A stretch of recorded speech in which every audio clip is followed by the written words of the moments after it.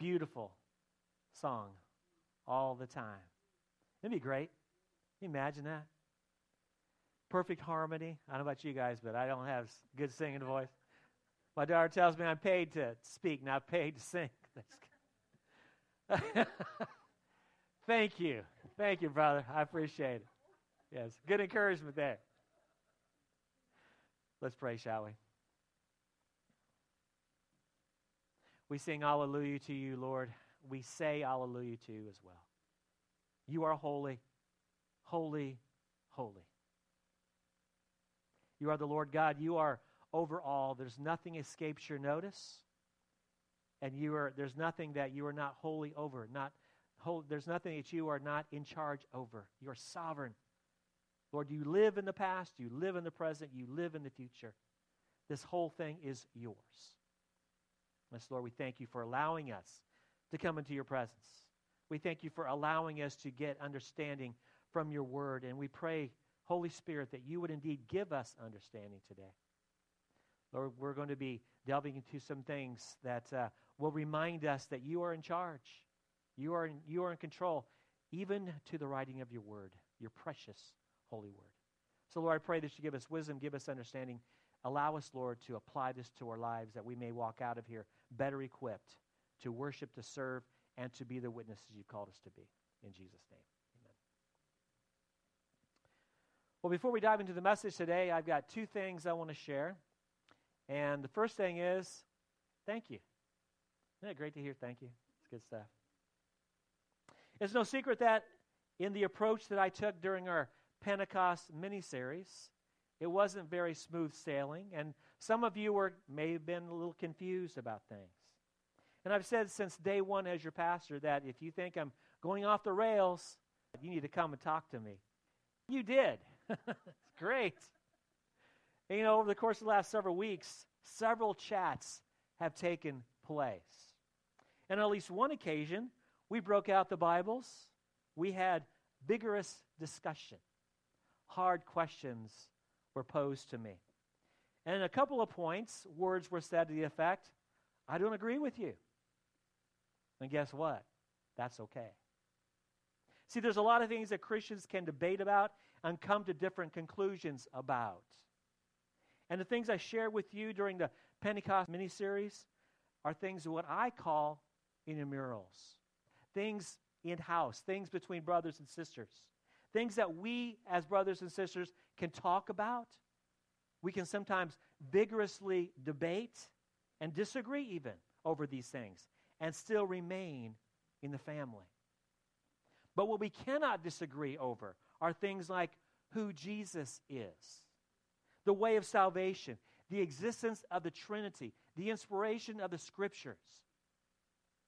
And so I just want to reiterate to you my commitment to the Word of God and my conviction about the Word of God.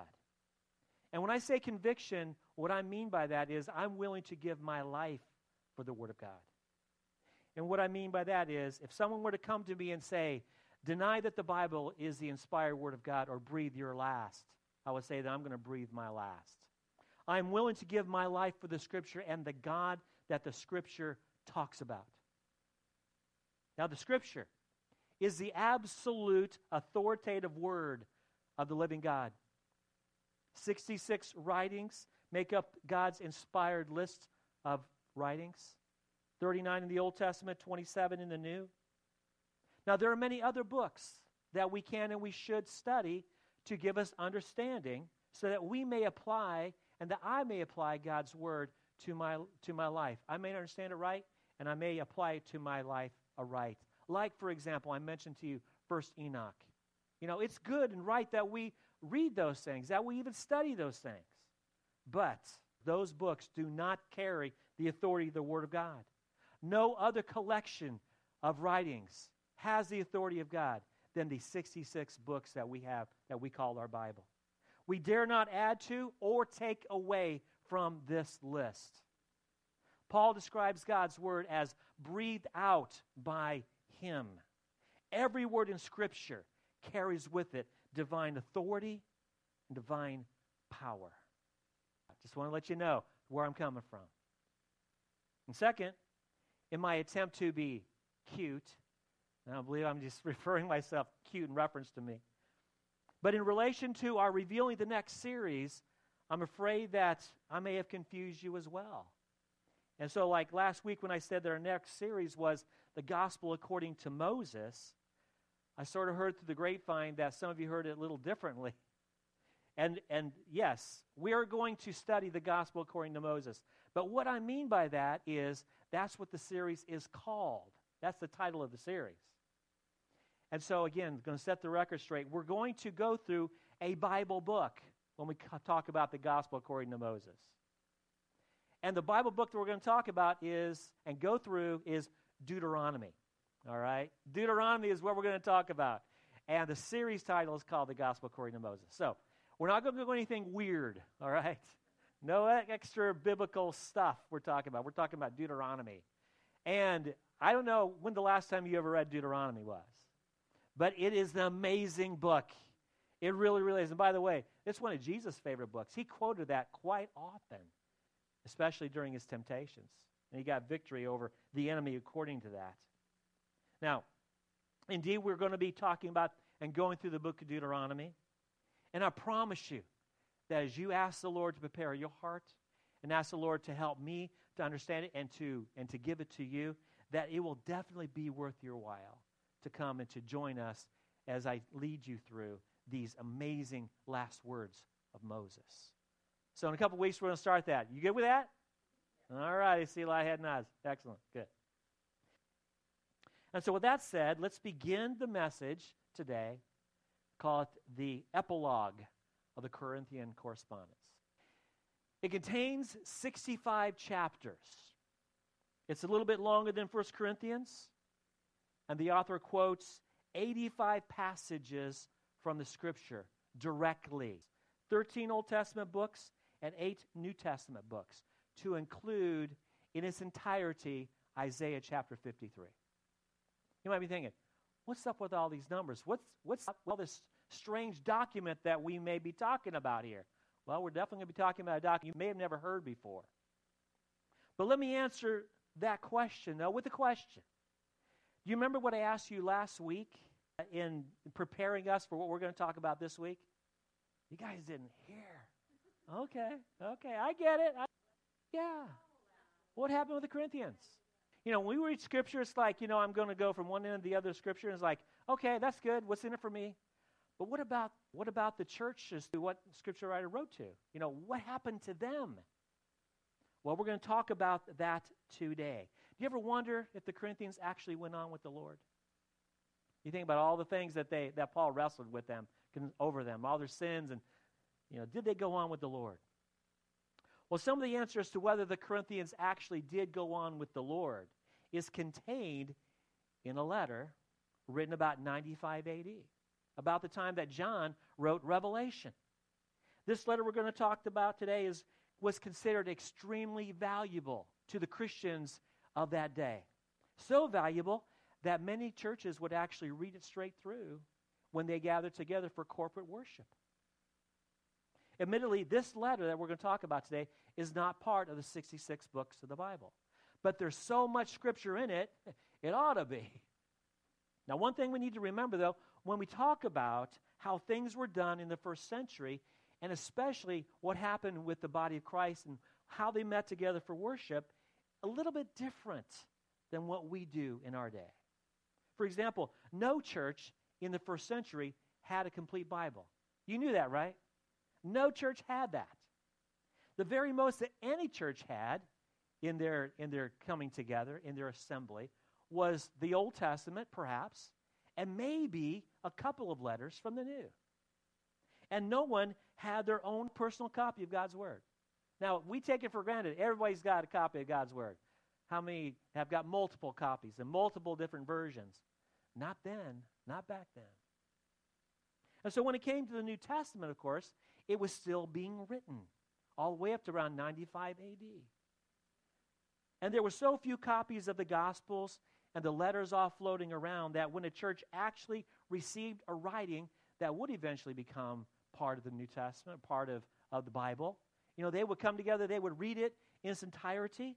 And then when they were done with it, it would be hand-carried to another church so that they could experience it as well. And so for the Christians who met together in their respective assemblies on the Lord's days, no one ever said this. The pastor never said, now open your Bible to 2 Corinthians. Questions like, you're fellowshipping with your brother or your sister. So what'd you get out of your Bible reading this week? That wasn't asked because no one had their own copies. And so the way of life for the Christians back in the day was a bit different than the way that we live our lives as Christians. We take a lot of things for granted, but not back then. What would happen if all of a sudden we had somebody who came from the first century here? Maybe they engaged in a little time travel. But what would happen if somebody from the first century were to come here to Grace United and we were to hand them a copy of God's Word in their language? What would that be like for them? Can you imagine? Whoa, incredible. We take it for granted. But the letter that we're going to be talking about today was written by a pastor in the church in Rome and was written to the church in Corinth. Most likely, this guy was named Clement. Now, we first hear about Clement in Philippians chapter 4, verse 3, where Paul calls him a fellow worker in the gospel. Now, Paul wrote Philippians about 62 A.D., a couple of years before he was actually promoted to heaven. Now, fast forward about 30 years from that time to about 95 A.D. The leadership in the church in Corinth wrote to the church in Rome, asking their advice over some issues, specifically one issue: what to do about a fresh outbreak of divisions in the church in Corinth. Does that sound familiar to you? That issue had been plaguing them practically since day one, since the first day that Paul gathered some believers together, some people together. Hey, you're now Christians. Divisions began to happen even then. And so Clement, now one of the pastors in Rome, sat down to write a letter to the Corinthians to address this issue. And divine wisdom, as in Holy Scripture, poured out from Clement's heart through his pen onto the parchment. And in the space of a little bit longer than 1 Corinthians, Pastor Clement quoted 89 passages of Scripture to include quotes from 8 New Testament writings. Clement treated these New Testament writings as God's Word on the same level as the Old Testament as well. He called them, in this letter that he wrote to them, he called the Scripture the utterances of the Holy Spirit. He believed the inspiration of the Scripture. And the point is that Clement knew the Word, and he skillfully wove God's authority into the letter that he wrote to the Corinthians in addressing their issues. And so today's message is going to be sort of a good news, bad news, good news sort of thing. And last week we finished 2 Corinthians, as we know. We finished the text of it. 2 Corinthians 13 opened up with this. Paul's plans, he said. Chapter 13, verse 1, he says, "This is now the third time I'm coming to you." He was getting ready to pay the Corinthians a third visit. And he had 2 reasons for stopping by. First one, he was going to collect the money that they had set aside, that they had pledged, that they, as Gentile Christians, were going to help the Jewish Christians in some famine relief. The prices were going sky high, no food, and they wanted to minister to these Jewish Christian brethren in Judea. And second, Paul was going to deal with the unrepentant in the church. Now, this was not what he wanted to do, as we saw last week, but he was willing and ready to do it if he had to. So hear Paul's words again in 2 Corinthians chapter 12, verse 21. He said, "I fear that when I come again, my God may humble me before you, and I might have to mourn over many of those who sinned earlier and have not repented of the impurity, sexual immorality, and sensuality that they have practiced." And what did Paul say about those who practice these kinds of things? You're not going to inherit the kingdom of God. There were some that were attached to the church that were doing these kinds of things. So now we can assume that Paul paid them visit number 3. But how did they respond to the visit? inquiring minds want to know. And this is where the good news comes in, as penned through Pastor Clement. And so what I'm about to share with you is kind of lengthy, but remember all the problems that the Corinthians had. Remember all the sins that they were trying to overcome and what Paul was calling them out about. And all the consternation they gave Paul over the months, over the years that he had associated himself with. And so with all that in mind, I think it's good that we would hear some good stuff and savor the fruit of Paul's ministry. And so after Clement gives the Corinthians a standard greeting, he says this to them: who did not admire the sobriety and moderation of your godliness in Christ. Good start, isn't it? It gets better. Who did not proclaim the magnificence of your habitual hospitality? And who did not rejoice over your perfect and well-grounded knowledge? For you did all things without respect of persons and walked in the commandments of God, being obedient to those who had the rule over you, and giving all fitting honor to the presbyters or pastors among you. You urged young men to be of a sober and serious mind. You instructed your wives to do all things with a blameless, becoming, and pure conscience, loving their husbands as in duty bound. And you taught them that, living in the rule of obedience, they should manage their household affairs properly and be in every respect marked by discretion. Moreover, you were all distinguished by humility. Interesting. And were not in any way puffed up with pride, but yielded obedience rather than extorted it, and were more willing to give than to receive. Content with the provision which God had made for you, and carefully attending to his words, you took his teaching to heart, and Christ's sufferings were before your eyes. Thus a profound and abundant peace was given to all of you, and you had an insatiable desire for doing good, while a full outpouring of the Holy Spirit was upon all of you. Full of holy designs, you stretched forth your hands in prayer with true earnestness of mind and a godly confidence to God Almighty, begging him to be merciful to you if you have been guilty of any involuntary transgression. Day and night you were anxious for the whole brotherhood, that the number of God's elect might be saved with mercy and a good conscience. You were sincere and uncorrupted, and you hardly noticed when someone wronged you. Every kind of faction and schism was abominable in your sight. Whoa! You mourned over the transgressions of your neighbors. You deemed their shortcomings as though they were your own. You never grudged any act of kindness, being ready to do every good work. Adorned by a thoroughly virtuous and religious life, you did all these things in the fear of God. The commandments and ordinances of the Lord were written upon your hearts. Amazing stuff, isn't it? Amazing commendation. Now you tell me, do you think Paul's ministry finally bore fruit with his third visit? Do you think that his visit had an effect on them? So do I. Divisions vanished. Sin was repented of. Unity became their hallmark. At last, the Corinthians showed by the way that they lived, not merely by what they claimed, that they were true disciples of Jesus. And what an amazing, extended commendation to these same people who at times past seemed like they were living in any other way but godly. They turned the corner, and it seemed as though everything came together. And I wish I would have been there. What about you? Just seeing how masterfully the Lord would use Paul to help them to turn that corner and to repent and to be the kinds of people that God wanted them to be.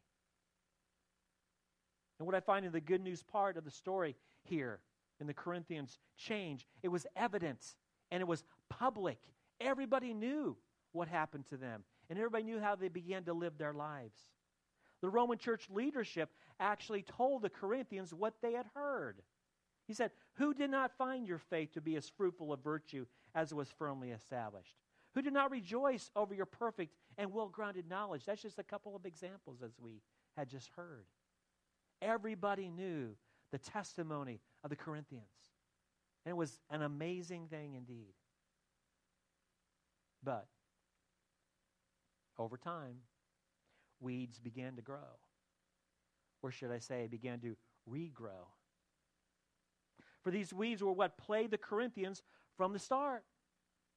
Now let's take a brief look at the bad news of the Corinthian church. Again, I will quote parts and pieces of the letter that Pastor Clement wrote to them. So the worthless rose up against the honored, those of no reputation against those who were renowned, the foolish against the wise, the young against those advanced in years.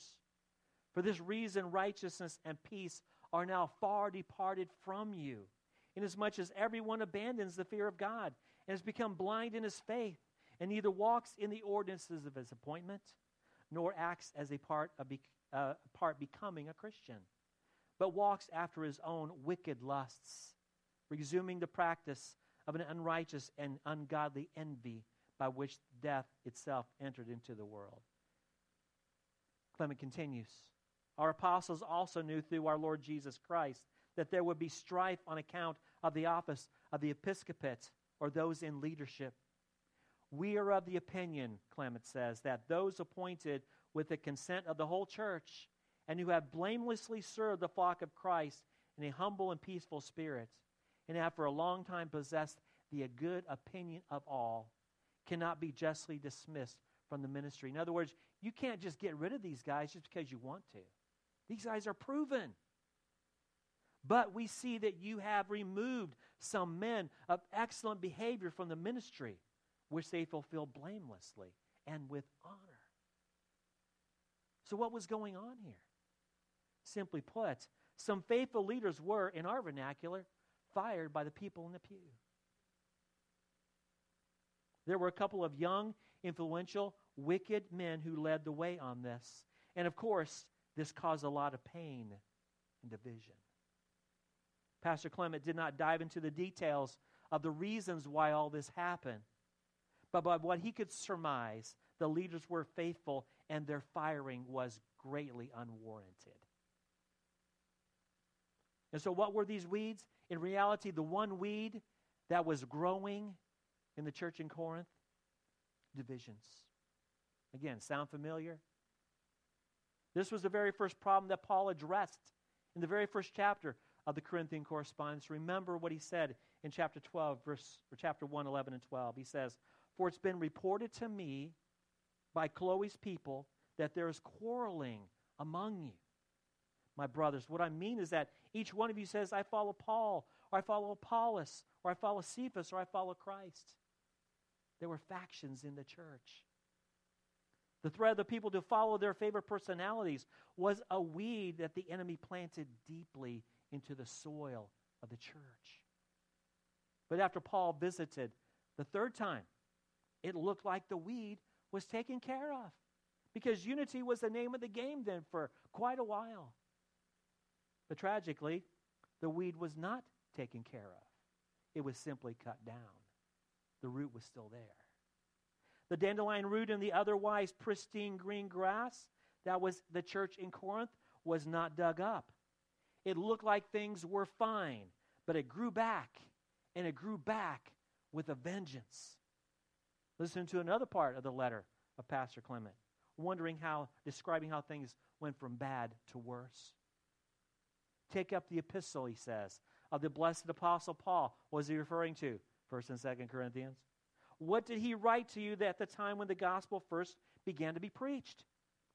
Truly under the inspiration of the Spirit, he wrote to you concerning himself and Cephas and Apollos, because even then parties had been formed among you.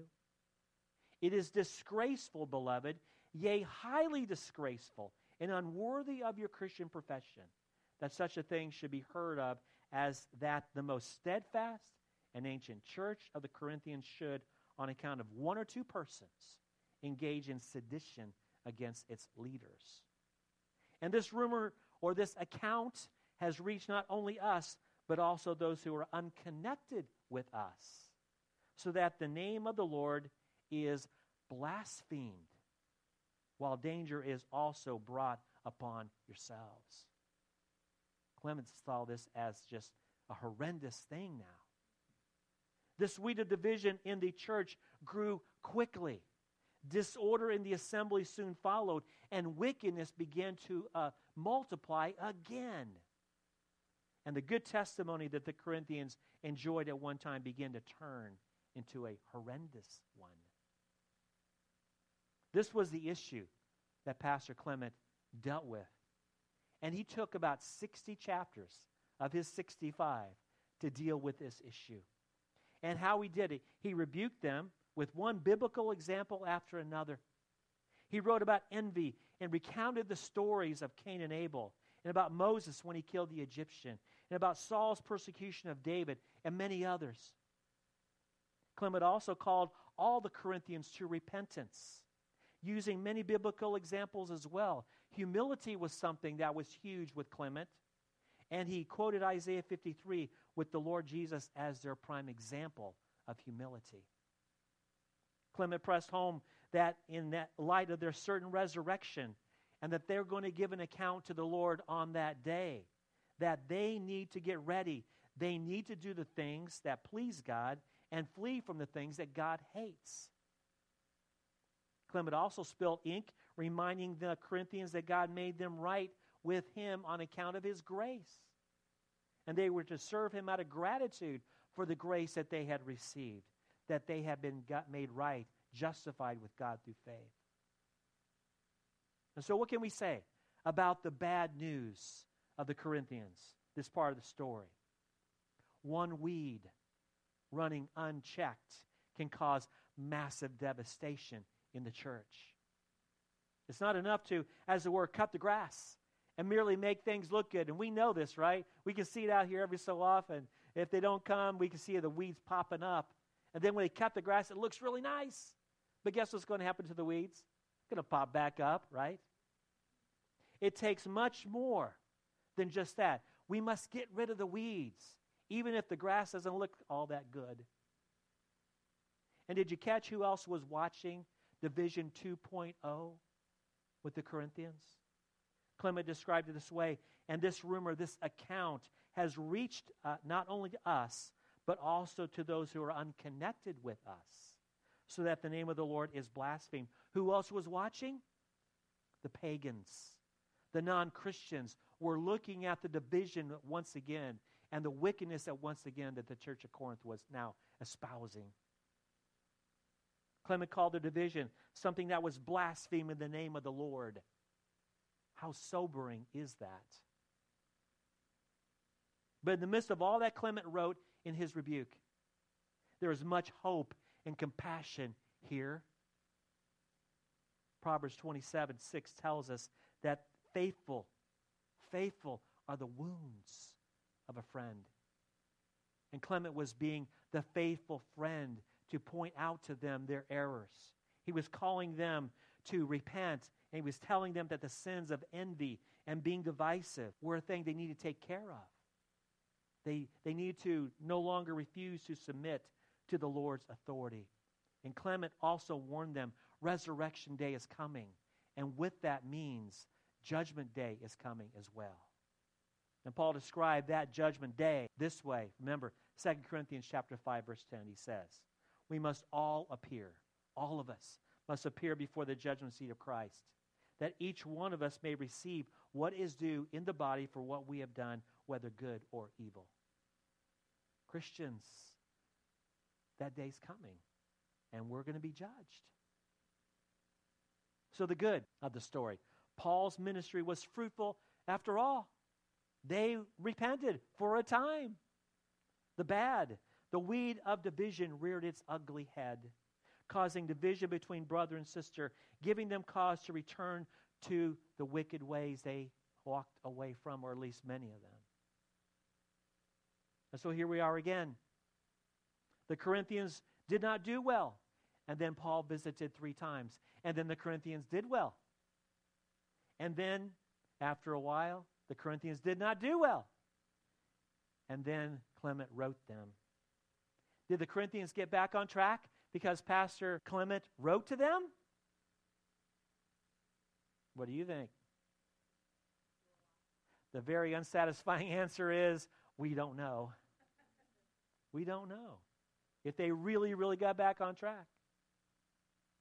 But we will know when we get to the other side, won't we? If we meet some Corinthian Christians, then we will conclude that, yes, indeed, they did get back on track, at least some of them. But there is another part of the story that is a good part of the story. We had good, bad, and now good. Good story is what I said a couple of times here. How many passages of Scripture did Clement quote? And he quoted with accuracy. Now, it's widely known that this letter, 1 Clement, is one of the earliest letters written that wasn't part of the canon of Scripture. And so the reasons that Clement writing this letter served to actually help us to have the Scriptures that we have today. He actually quoted from about 1/3 of all the books that we have in the Bible. 1/3, just that one letter. And again, Clement referred to the Scriptures as the utterances of the Holy Spirit. He knew the authority of God's Word, and he used it. Now, we had a great church history lesson, didn't we? That was good. I was fascinated going through this. But there's something we can take away from here that we can apply to our lives. We just don't want this to be a classroom. We want this to be something that the Lord will use in our lives that we can take away and that we can be equipped and trained and better witnesses for the Lord. We can follow the example of the Corinthians in the good news part of the story. After the Lord used Paul to get them back on track, the Corinthians' way of following Christ was conspicuous. It was obvious for everyone to see. Everybody knew that the Corinthian Christians took their discipleship of Christ seriously. Now, we don't know how long they followed Christ before those weeds of division popped up again, but we know for a time that they did. But we can use their example to help us in our followership of Christ. So let me give us 2 action points to make our discipleship as Christians conspicuous. Something that everybody can see. And the first one is internally. Internally. In other words, we need to make a clean break with evil. Have you ever done that? To make a clean break with evil? A way to do that, practically speaking, is to write a Dear John letter. No offense, John. Dear John letter to the devil. Dear John letter to the devil. Now, it's not as crazy as it sounds. You might think, yeah, it is as crazy as it sounds. But how many of us came to Christ by repenting of our sin and believing the gospel? I think just about all of us have who know Christ, right? We know this. It is the way that we've all come to understand the way of salvation, as Scripture tells us. Christ is the Lord. He died for us on the cross, for our sin in our place. He rose from the dead. He ascended to the right hand of the Father, where he is now interceding for the saints according to the will of God. He will come back one day to set up his kingdom, and he will judge the living and the dead. That's the Jesus that we are called to follow. One day he will set the kingdom up. We got to be ready for this. But how many of us, in doing this, in our discipleship of Jesus, following the Lord, how many of us have actually told the enemy to formally take a hike? You ever thought about it? Now, we know the enemy's real. We know that principalities and powers exist that God told us that we are to wrestle against. But how many of us have said, in essence, I slam the door on the enemy's face? To, as it were, make a clean break from the enemy. Remember in Ephesians 2, 1-3, so we might want to turn there real quick. Ephesians 2, chapter 1-3, tells us who we all were at one point.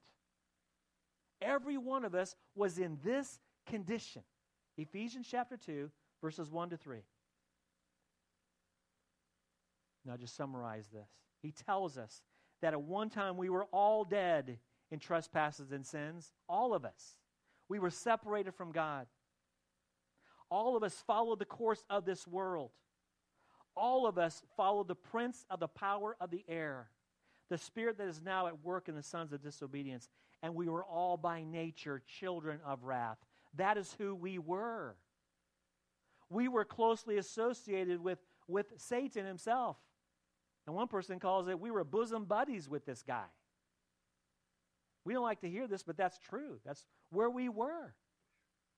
But since we've been transferred from the kingdom of darkness into the kingdom of Christ, the enemy no longer has authority over us. Did you know that? He no longer has authority. The most he can do is to try to get our attention, to divert our attention away from the king. And so, since we were all so close to and with him in the past, why not write a Dear John letter to the devil? It's been said, along with people like Martin Luther and I think C.S. Lewis, that Satan hates to be mocked, hates to be belittled, and he hates it when people remind him of his destiny. So why don't we do that from time to time? Isn't that great? Now, musical prophet Keith Green actually wrote such a letter, and he put that letter to music. And maybe you heard this song. It's called a Dear John Letter to the Devil, really. And it's very peppy, and you know how I do. I don't sing, but I'm going to read these lyrics, and I hope I can do this justice, because Keith Green is going to talk here about the sarcasm and how it just put the devil in his place, so to speak. Here's what he says. Oh, I used to love you, but now that's hard to do because I've got some information about the evil things at night that you do. And the whole thing is through. We're through. Oh, you're such a devil. How did you get me to believe you were true? Ooh. Oh, my mama warned me and how my daddy cried the day I left my home. You said you'd always keep me satisfied. But oh, how you lied. You lied. Well, I should have heard my mama's words, but then I guess I had too much pride. Original sin. Oh, I used to lie awake at night and see your face on the ceiling. What a bad feeling I have when I think of how you almost got me in the ways of the world. The ways of the world. My so-called friend said I misjudged you. My anger's all in vain, but I'm afraid that you got to them before I had a chance to explain. And it caused me such pain. Ouch. Because they were such good friends of mine, but now you've got them playing your game, you creep. Well, I believe in Jesus. I love this. And what he said he's going to do, he's going to put an apple in your lion mouth and cook you in a sulfur stew. One that will never be through. Is it soup yet? No. But if he hasn't rescued me, then I'd be down there cooking too. Well, if Jesus hadn't rescued me, then I'd be cooking right next to you. Ugh. I used to lie awake at night and see your face on the ceiling. And what a great feeling I have now when I think of how you're going to get yours at the end of the world. Dear John letter to the devil. Allison. Did I do okay? Yeah. All right. What a mocking tone, Keith Green. Praise God. And God's people can say these kinds of things. We can. Why? Because 1 John 4 says, we are from God, and we have overcome them. Who are them? Literally the evil spirits in the unseen realm. For it is he who is in us that's greater than he who is in the world. We've got the authority to do that and to say that. And so if you sat down to write your Dear John letter to the devil, what would you say? We could tell him to take a flying leap into the lake of fire, couldn't we? But also we can commit concerning ourselves to tell him and our flesh no, with emphasis, every time we're faced with temptation to deviate from God's ways. That's one way of making our discipleship with Jesus conspicuous on the inside. But let's not forget the outside. We need to let other people see this as well. Now, this includes fellow Christians, those who don't care about the things of God, and those who even hate God. In a word, we need to eradicate the weeds in our field. Eradicate. Not just kind of manage it. We need to eradicate it. Remove every trace of them. You know, like one of those weed removers, you kind of stick in the ground and then pull out the root. You know what I'm talking about? That's the kind of thing we need to do. Root and all. Now, when I say this, I want you to hear me well. I'm not talking about, sinless perfection, okay? We're never going to get this way on this side of eternity. We will then be perfect then, because God's going to glorify us, take away our sinful nature. But we can, by the power of the Spirit, eradicate some sinful acts in this side. We can eradicate them. Do you believe that? For example, be transparent here. In my BC days, I used to shoplift a lot. And I was good at it. I almost got caught once. And the temptation and everything got so strong, I could hardly even walk into a store without stealing something. That's who I was when I was a kid. But since the day I came to Christ, I can tell you that I have never again shoplifted, ever. Now, I had to make restitution, and there's a lot I had to make restitution with. And, when Kid and I were first married, that's when the Lord began to deal with me about this. And our oldest boy was in tow. He's almost 40, so it was a long time ago.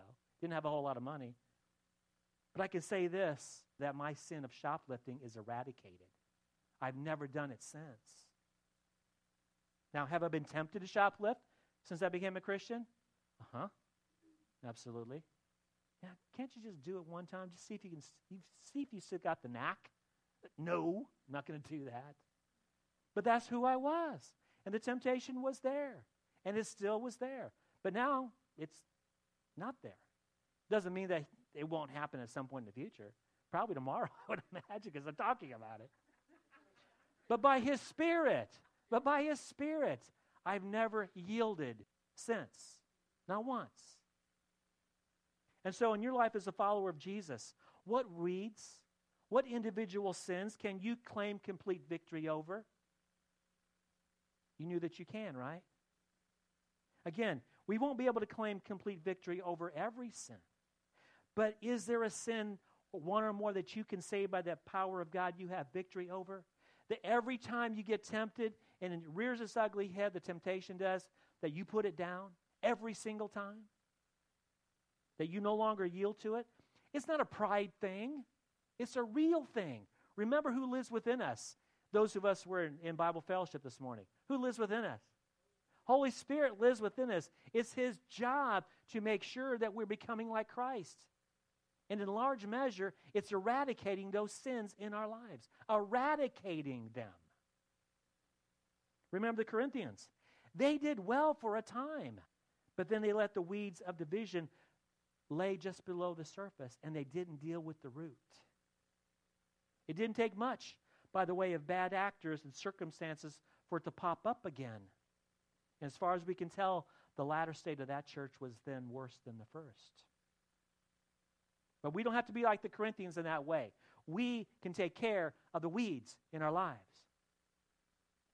And so as we close this, afternoon now, I want us to read out loud 2 lists together on the screen, if you can. You can see it. 2 lists, and then a verse sandwiched in between. Okay? Read with me. One list has what Paul calls the deeds of the flesh, and the other one is the fruit of the Spirit. And as we read them together out loud, make it your prayer for the Lord to show you what weeds you may have been growing or may be growing in the yard in your lawn and lawn of your heart. Then ask Him to do what it takes for Him to be pleased to eradicate that weed, one or more of them. Obviously, this first list is not exhaustive. There are other lists, and maybe the Holy Spirit's going to show you something else. And if He does, guess what? You can do the same thing. Lord, help me. May You be pleased to work with me to eradicate this weed in my life. And then the verse we're going to recite together is 1 John 1:9. It's a great thing. You know what that verse is, right? That God will forgive as we confess and repent. And then finally, we ask Him to replace those weeds with the fruit. Now, we're not talking about the fruit that's never in us. Fruit of the Spirit will come out. And as we make room, as it were, by having those weeds eradicated, we can see more fruit in our lives. That's how it works. And so, you with me? Okay, let's read together. The works of the flesh.